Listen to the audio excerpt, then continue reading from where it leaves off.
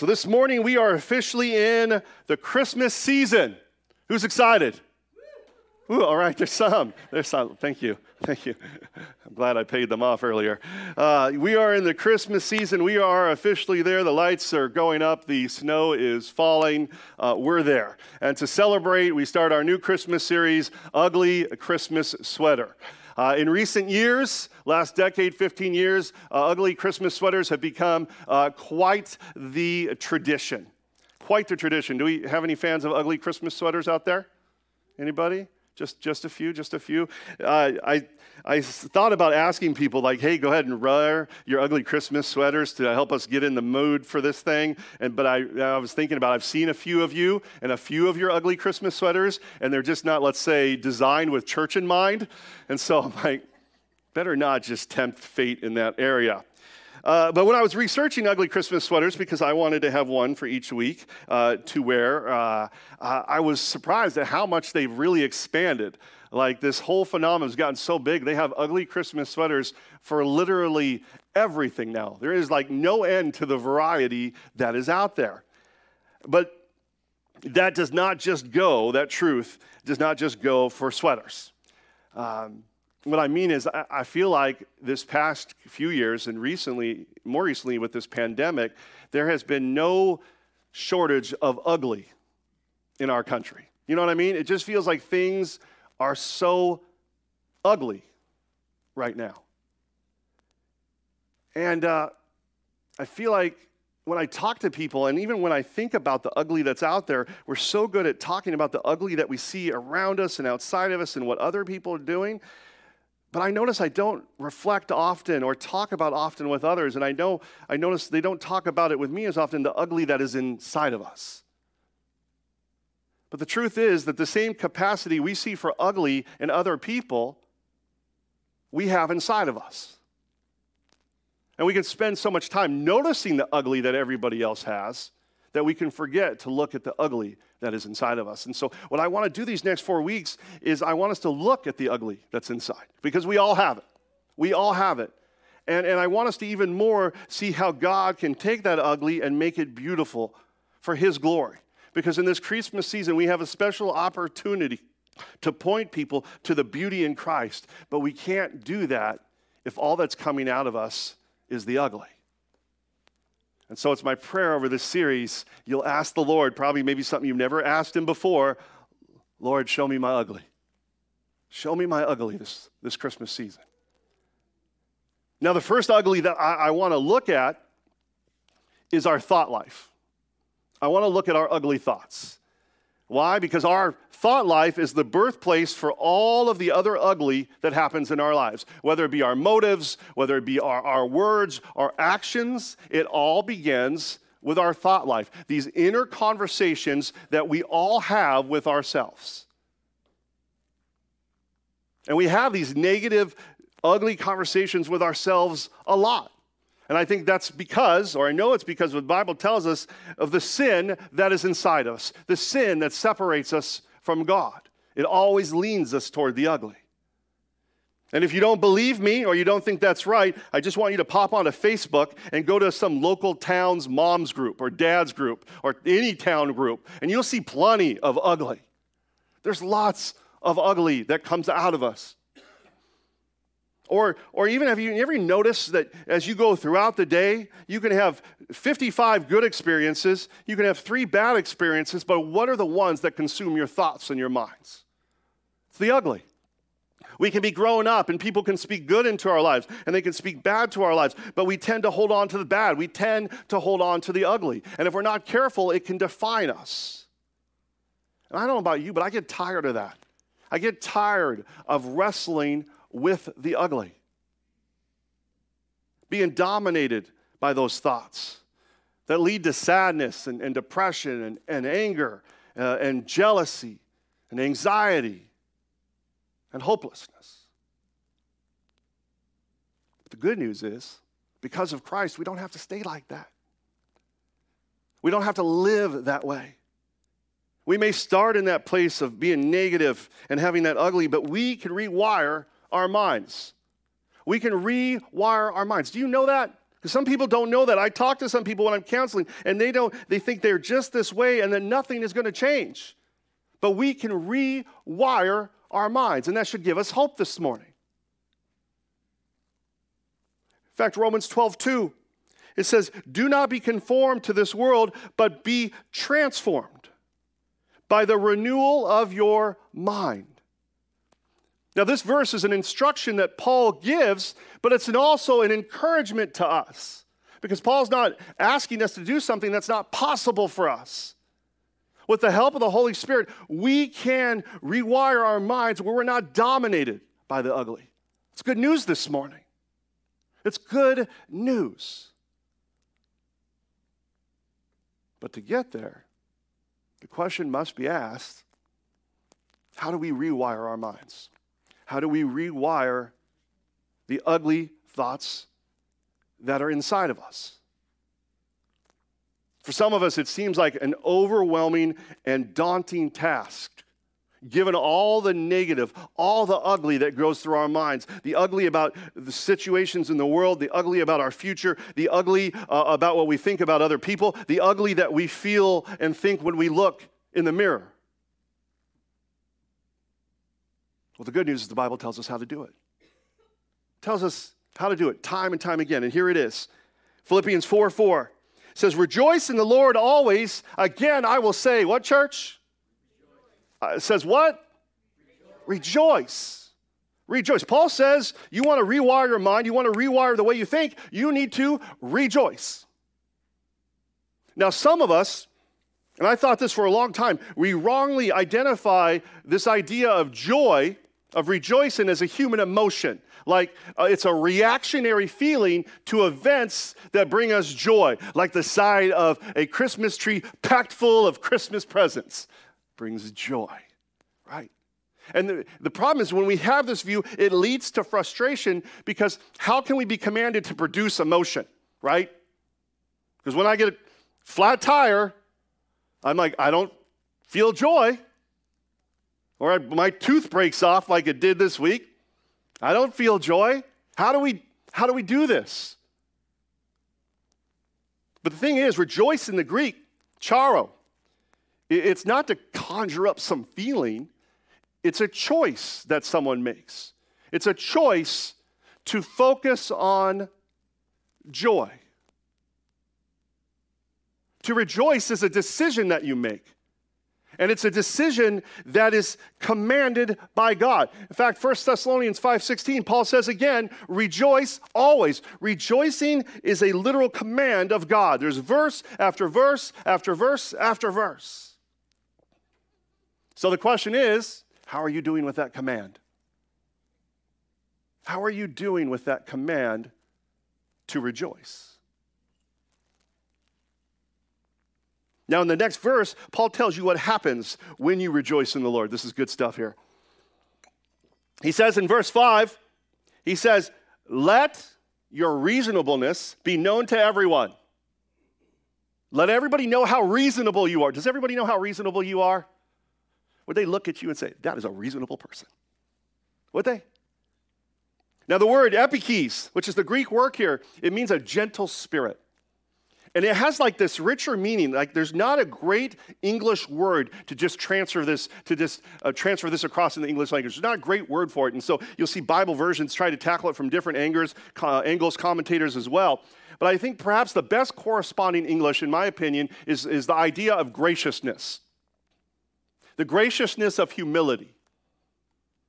The humble graciousness that produces the patience to endure hardships, injustice, disgrace, mistreatment, without retaliation, without bitterness, without vengeance.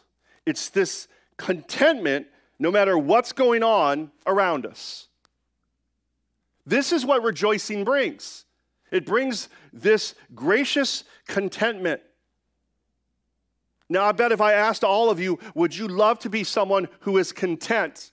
There would not be a person in here that would say, no, I do not want that. We want that contentment. We want that peace. Well, this is what rejoicing brings.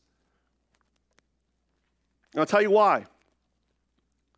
Because joy is it's like a buoyancy.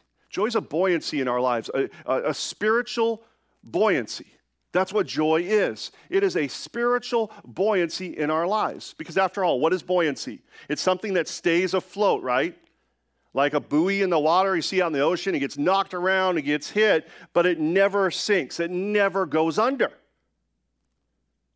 And this is what joy should be in our lives. Paul speaks to this in 2 Corinthians 4. He says, we are afflicted in every way, but we're not crushed. We're perplexed, but we're not driven to despair. We're persecuted, but we are not forsaken. We are struck down, but we are not, what, church? We're not destroyed. He's talking about buoyancy here. We're knocked down, but we do not drown. Now, this does not mean we are impervious to suffering, but it means we're unsinkable. It may mean we're constantly getting wet. We're constantly being pushed down, but we don't stay down. We don't sink. This is what joy does for you in your lives. This is what's true of people who choose to rejoice. I don't know about you, but I need more spiritual buoyancy in my life. Anybody else with me? And then you need to rejoice. You need to rejoice always. But this isn't any kind of like general rejoicing, is it? Paul doesn't just say, rejoice. He says, rejoice in the who? The Lord. He says, rejoice in the Lord. Now, what is important about rejoicing in the Lord versus just rejoicing in general? Hear me on this. For there to be joy in your life, the joy has to be greater than the ugly. It has to outweigh the ugly in your life. Like if I'm standing outside my house and my wife, she brings me one of my favorite candy bars, a 100-gram candy bar. And she goes, here, honey. And she gives it to me while my house is burning down. I am not going to find a lot of joy in the candy bar in that moment, right? Because my house is burning down. The joy, it does not outweigh the ugly. But Paul's saying, see, listen, when you have joy, when you rejoice in the Lord, it will always be greater than the ugly. Always. Some of you here today, you don't have joy in your lives because your joy is in things that will never be or cannot be greater than the ugly that can overcome them. I'll give you a few examples. When Jesus was born, like I said in our devotional earlier, they were under Roman oppression, and they wanted a Savior to come. And that's when the angels appeared to them. And he said, do not be afraid, for behold, I bring you good news of great joy, which will be for all people. For today in the city of David, there has been born for you a Savior, who is Christ the Lord. And then what did they do? They ran off and they excited. Hey, we just saw a bunch of angels. The Savior's here. Like, whoa, here's the Savior. They've been waiting hundreds of years for this Savior to come. And here he is, lying in a manger. But this wasn't like Boss Baby.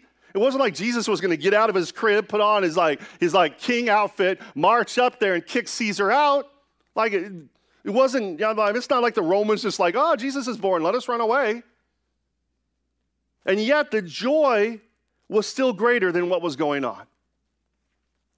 Why? Because the birth of Jesus brought them hope. And that hope brought them joy. It wasn't their present circumstances. It wasn't that God delivered them right in that moment. It was the promise of what God was going to do. Far too many of us, our joy are in our present circumstances. They're in right here in front of us.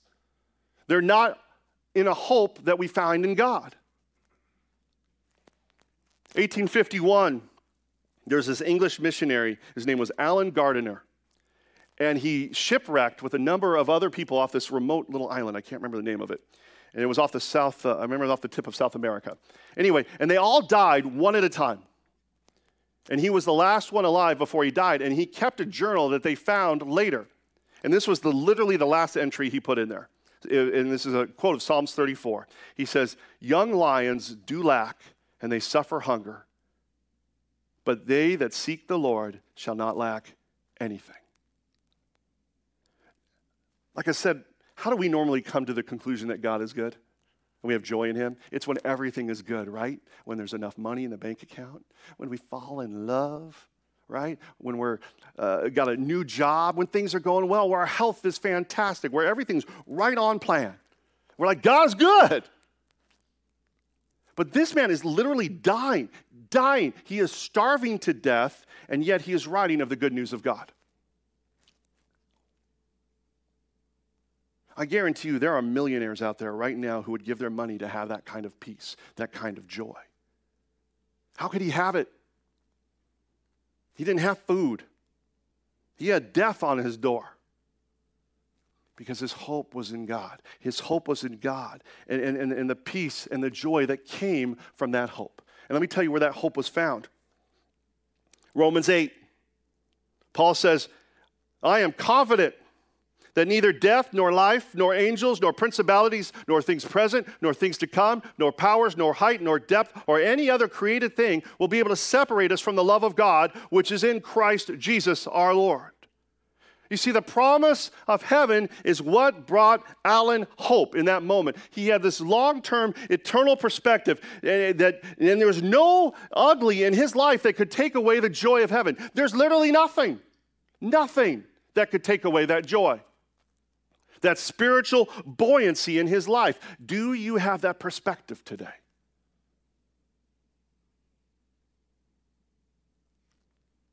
Do you have that perspective?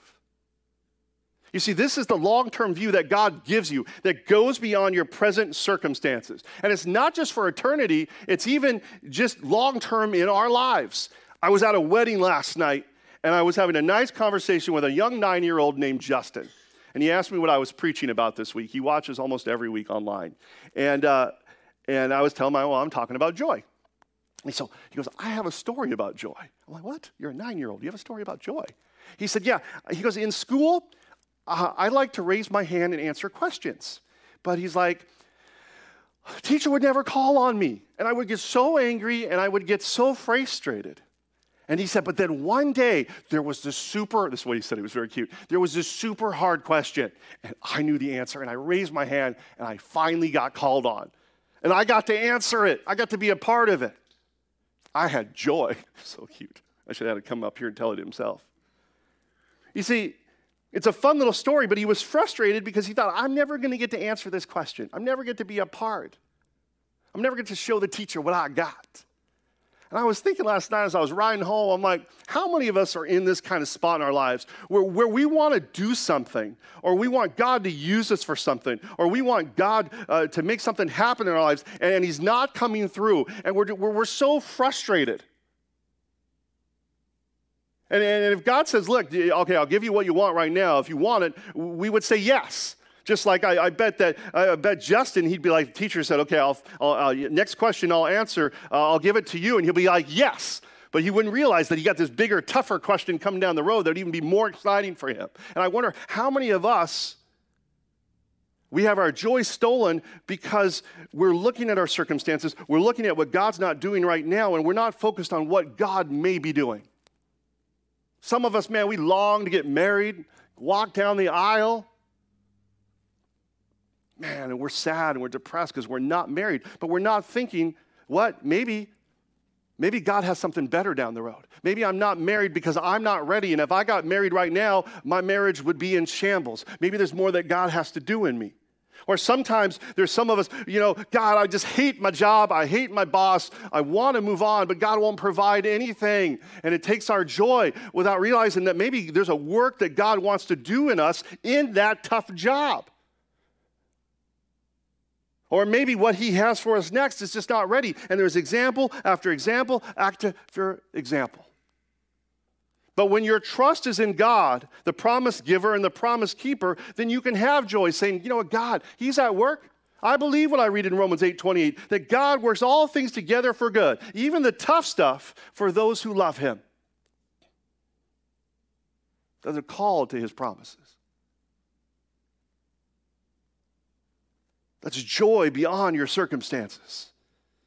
Because at the end of the day, we don't know what's good for us. We don't know what's bad for us. We know what we want. We know what we don't want. But that's often based on our sin and our selfishness. But God works together for our good. And when it's on him and not those circumstances, there's joy. And this even goes to sin in our lives. It's so important that we understand what salvation and a relationship with God is. Because for some of us, the reason that we look for joy in those present circumstances, in that moment, and that's what defines whether we have joy or not, is because we don't understand the relationship with God that we have. We don't understand the security and the confidence that we can have in our relationship. When we do good, we feel close to God. When we feel bad, we feel far from God, as if we earned it by our goodness. And so there's no joy in there to be found. We're always found wanting because we're always messing up. There's always lots of ugly, right? But when you understand that you are justified by faith in what Christ did upon the cross, and him paying the price for your sin, not you paying and him paying, but him paying the bill with his life, you have this peace. You don't feel the condemnation. You realize, man, I'm born again because of God to a living hope. And my trust is in him, not in me, it's in him. My confidence in my relationship with God, when I put my faith in him, is in him and who he is, not who I am. And that confidence, it goes beyond my circumstances. It's how I can choose. I can rejoice no matter what's going on. And this isn't just a one-time forgiveness. It's throughout our entire lives. Because, like I talked about last week, once we put our faith in Christ, we just don't have an angel come down and bless us, and then we speak words of life and truth and all goodness. We continue to sin, don't we? But there's joy to be found there. Paul Washer, he's a preacher. He talks about the paradox of the Christian life. He says, when I came to Christ, I learned about the holiness of God. And then when I learned about the holiness of God, then I saw my own sin, which led me to brokenness because I realized how much I have fallen short. But then when I was broken, I looked back to Christ who supplies my every need, and then that sorrow was turned to joy. And then he said, as the older I get, he says, the more I see the holiness of God, the more I see the holiness of God, the more I see my own brokenness. And the more that I see my own brokenness, I'm forced to look back to God who supplies my every need, and then I'm filled with joy. He said it's the paradox of the Christian life. The constant joy in every situation, in all my failures, that is found in him. Where we take joy in God's power and his promises. And our hope is in him and his Spirit. And when we have these things, we're strengthened. As Nehemiah says, remember we studied Nehemiah a few years ago, he tells his people, the joy of the Lord is your strength. And then because Jesus is the same yesterday, today, and forever, our hope, our joy is constant. Because Jesus is constant. And so forth, we have spiritual buoyancy no matter what is going on in our lives. Church, God is so good. He's so good. The more that you look to him, the more you realize his goodness, which causes you to rejoice. And this is why some of you sit here and my words, they fall flat on you, or you wonder why you don't experience this joy. If it's all about God and his power, why don't I experience this?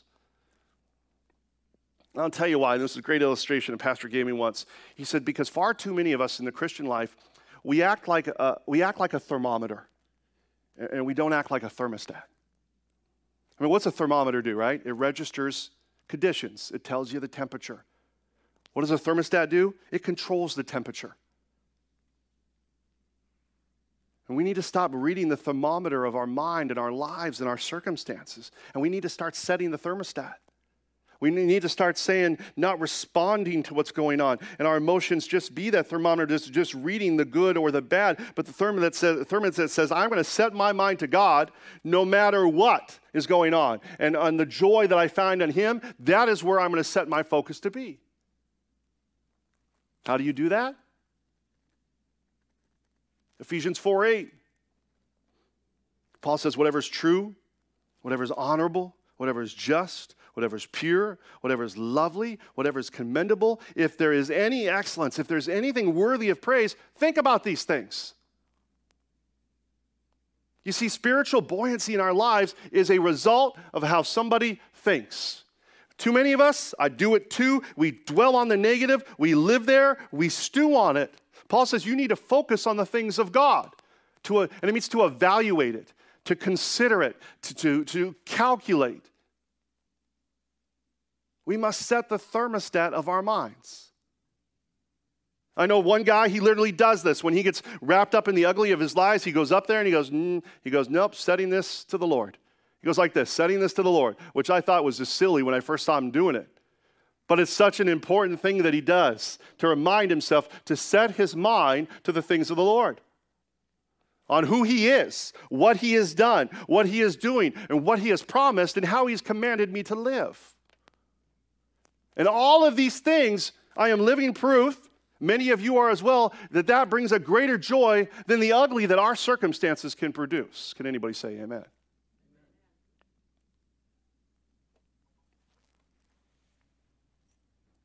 And every time you choose to do this, every time you choose to set that thermostat, you're taking yourself out of the ugly, and you're returning, hear this, to the things that bring you joy. Then this is what rejoice is talking about. Okay? Let's go back to grammar class, because I'm such an English major. Let's go back to grammar class. Look at the prefix. Rejoice. Right? It means once more, again, to return to remember, rejoice. It means to return to joy. When you're setting that thermostat and you're thinking on the things of the Lord, the things, whatever is true and honorable and just and lovely and commendable and excellent, what you do is you're returning to joy. This is the mistake far too many of us make. We don't return to joy when our circumstances get ugly. We don't return to joy when our thoughts get ugly towards other people or towards ourselves. Let me stop here, because far too many of us, we don't even have ugly about our circumstances. We don't have ugly about other people. But man, we have so many ugly thoughts about ourselves, about what we look like, and about our talents, and about our skills, and about our sin. But when you believe in Christ, you can't have ugly, because he's greater than the ugly, because it is the Lord who makes you beautiful. As you put your faith and your trust in him, as you are filled with his Spirit, as he rubs out the ugly in your lives and he crafts you into something beautiful, as we read in Ephesians 2, a masterpiece. There's no room for ugly. Sure, maybe sometimes you get it wrong and you sin, but you also know how much more that you are capable of. Man, I got this wrong. I can't believe I did this, but I know I can do better. I know that I can be way better than this. I know where I can get to because of God. And then there's that hope right there. And that hope brings peace, and it brings joy. See, you have discouragement in your life, you have two choices. You can either sit in the ugly, or you can return to joy. The choice is yours. You can be a thermometer, or you can be a thermostat.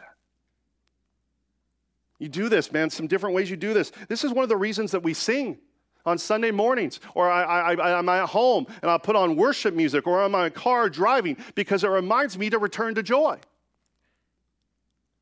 This is why we come to church, so we can hear somebody pour God's word into us, because it reminds us to return to joy, or as we have conversations with other people. This is why the Bible studies are so important, because it helps us to return to joy as we're surrounded by other people who've gone through struggles, and then God's work to them, and that gives us hope, which brings us joy. And one of maybe the greatest things that we can do in returning to joy is when we just give God thanks. When we give God thanks, it seems so simple, and yet it's so hard to do. Back to Philippians 4, right before he says, whatever is true and whatever is, and all those things, he says this. He says, don't be anxious about anything, but in everything, by prayer and supplication with thanksgiving, let your requests be made known to God. And the peace of God, which surpasses all understanding, will guard your hearts and your minds in Christ Jesus. Paul is saying, look, every time you come to God and pray, don't just ask for stuff, give him thanks. There is literally never a time in our lives where we pray where we should not give God thanks. Not a one. There is always room for thankfulness. And you got to think, Most of you may know this, not know this, that when Paul wrote this, he's sitting in a prison. He's writing this while he is literally in a dungeon. Okay, this is no 4-star jail. Poop buckets in the corner. He's in pretty much in a cave. No AC, no heat, no TV screen. And yet, he has a spirit of thanksgiving when he's in a slimy dungeon. Why? Because he was recounting the blessings that he had in God. Man, sometimes we just need to get our lives in focus. He was great at this. Too often we just feel sorry for ourselves. We feel pity for ourselves. We love to have our pity parties. But Paul says, thank him. You always have room to thank him. He says, if you're in a dungeon, you thank him for your spiritual blessings of heaven and what God could possibly do. If you're in a dungeon, you can thank him for the simple blessings. Even though he was in a dungeon and he had a poop bucket. Oh, Lord, I'm glad I have a bucket, better than the floor. I'm glad I have a roof over my heads. Literally, I'm serious. There is always something to give thankful for. Always. I'm telling you right now, unthankful people are unhappy people. Period. This is why in 1 Thessalonians he says, rejoice always, pray without ceasing, give thanks in some circumstances, all. For this is the will of God in Christ Jesus for you. Man, and sometimes it's an over and over and over thing. You just having to do it constantly. Psalms 103 says, praise the Lord and let my soul not forget all his benefits. I had to do this week. I had a really rough week this week. Just one thing after another. And then to top it all off, I said earlier, I broke my tooth. The day before I was going to a wedding where there would be cocktail hour and all of this incredible food, and they were serving filet mignon for dinner. And I broke my tooth. I was filled with ugly. And then as I'm walking out the door, realizing my ugly, and I just remember the Lord bringing back to me what I was preaching. What are you thankful for? And so I'm walking home, and I'm like, Lord, I'm thankful that I have a dentist. I'm thankful that I can afford to go see the dentist. I'm thankful that this, broken tooth doesn't seem to be super and cold and hot sensitive, right? I start listing off all these little things that I'm thankful for, and I'm noticing even by the end of the parking lot that my attitude and my mindset's starting to change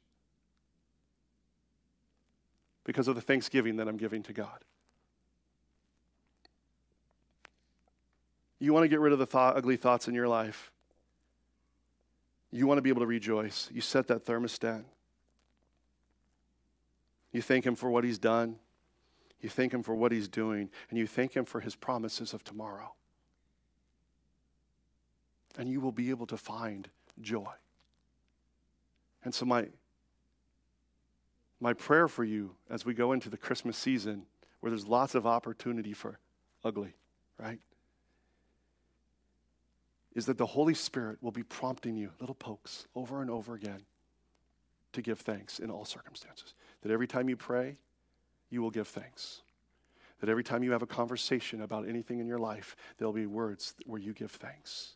When you're in your car, you'll be turning on the worship music and you'll praise Jesus.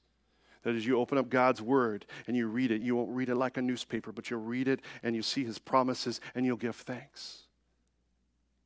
And joy will start to become a spiritual buoyancy in your life. And not only with yourself, but you will be a tool of rejoicing in others. When other people are having hard times, when your kids are struggling, or your spouse are struggling, or if you're single, your friends are struggling, or your coworkers are struggling, or whoever's struggling around you, that you will be that spiritual buoyancy. You will help them give thanks. You will help them rejoice. And that it will point people to Christ and the beauty that can only be found in him. I tell you, sometimes with the Lord, you can't rejoice in anything else, but you can always rejoice in the Lord. You can always rejoice in him to the fullest. If you let the Lord be your joy will never dry up. It will never dry up. All other things are but for a season, but God is forever and ever and ever. Make him your joy today. Choose to rejoice in him and watch it change all the ugly and turn it into something beautiful for his name and his glory. Amen, church.